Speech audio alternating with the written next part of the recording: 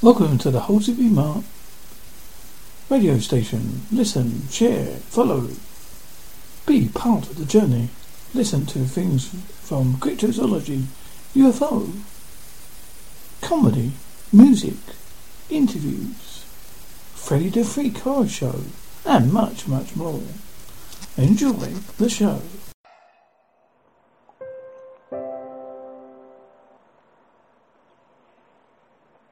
Encounter with invisible aliens at Nyons, Nyons. At a little after 11 p.m. on the 30th of July, 1978, two young boys and a teenage girl, all aged 16 to 17 years old, were sat at the foot of the mountains near Nyons in the Dome region of southern France.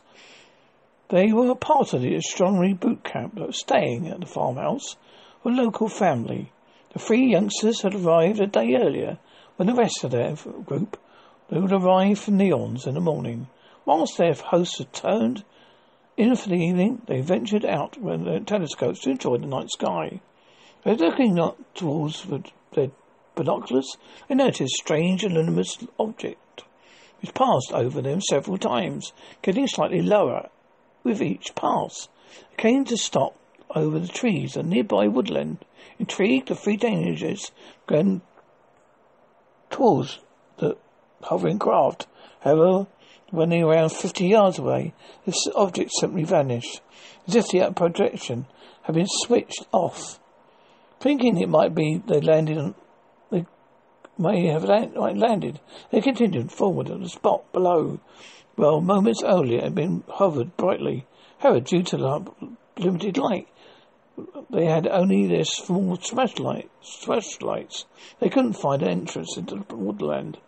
They made way back to the farmhouse, with a plan to head back to the spot in the daylight. The following day, they did indeed find a gap in the fencing, heavy vegetation, and followed a path into the woods. They would eventually find their way into a clearing. In front of them was a circular patch of yard, and hardened grass. It appeared to have been burned, and there was little of 5 meters across.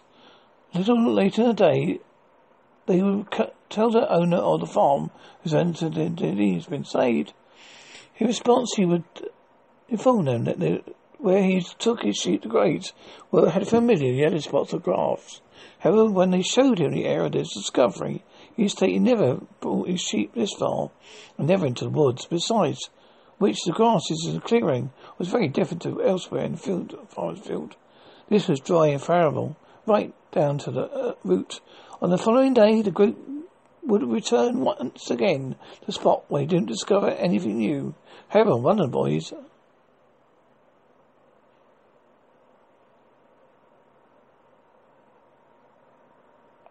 who was unclear witnesses of name, claimed to see a silhouette of a small-sized man covering silver clothing.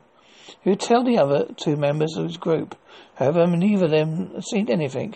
He would eventually relate and accept he'd been an optical illusion or just his imagination. However, this is the last trio will find themselves near this same clearing, and it would be the end of strange encounters.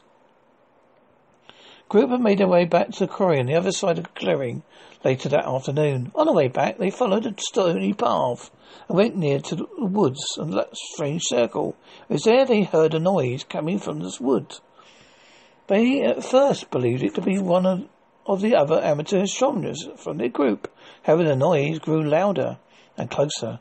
The closer it got, the more it would sound exactly like the noise produced by somebody walking in the wood. Breaking branches and trampled undergrowth made the group turn their heads in the direction it appeared to be coming from. However, nothing was there. They continued to look, expecting to see someone approach them any minute. All the while, the sound of steps steadily increased as they seemingly came closer. The longer this went on, the increasingly scared they become. The trio began to move backwards slowly, watching all around them as best as they could. They noticed that the sounds of footprints had now stopped. They too stopped and listened intently once more. Suddenly the steps began again, louder and faster this time. Again, then they appeared to come closer to them. Now completely unnerved, they turned and ran as fast as they could. They didn't stop or look back until they were in the clearing and could see the other members of their group. 3 teenagers would quickly make their decision not to tell anyone the incident at the time. They didn't think they would be believed, and furthermore, they didn't want to admit they were scared and ran. Given this detail, it's likely that at least in their own minds that something did happen to them in the woodlands during a course of several days in the summer of 1978.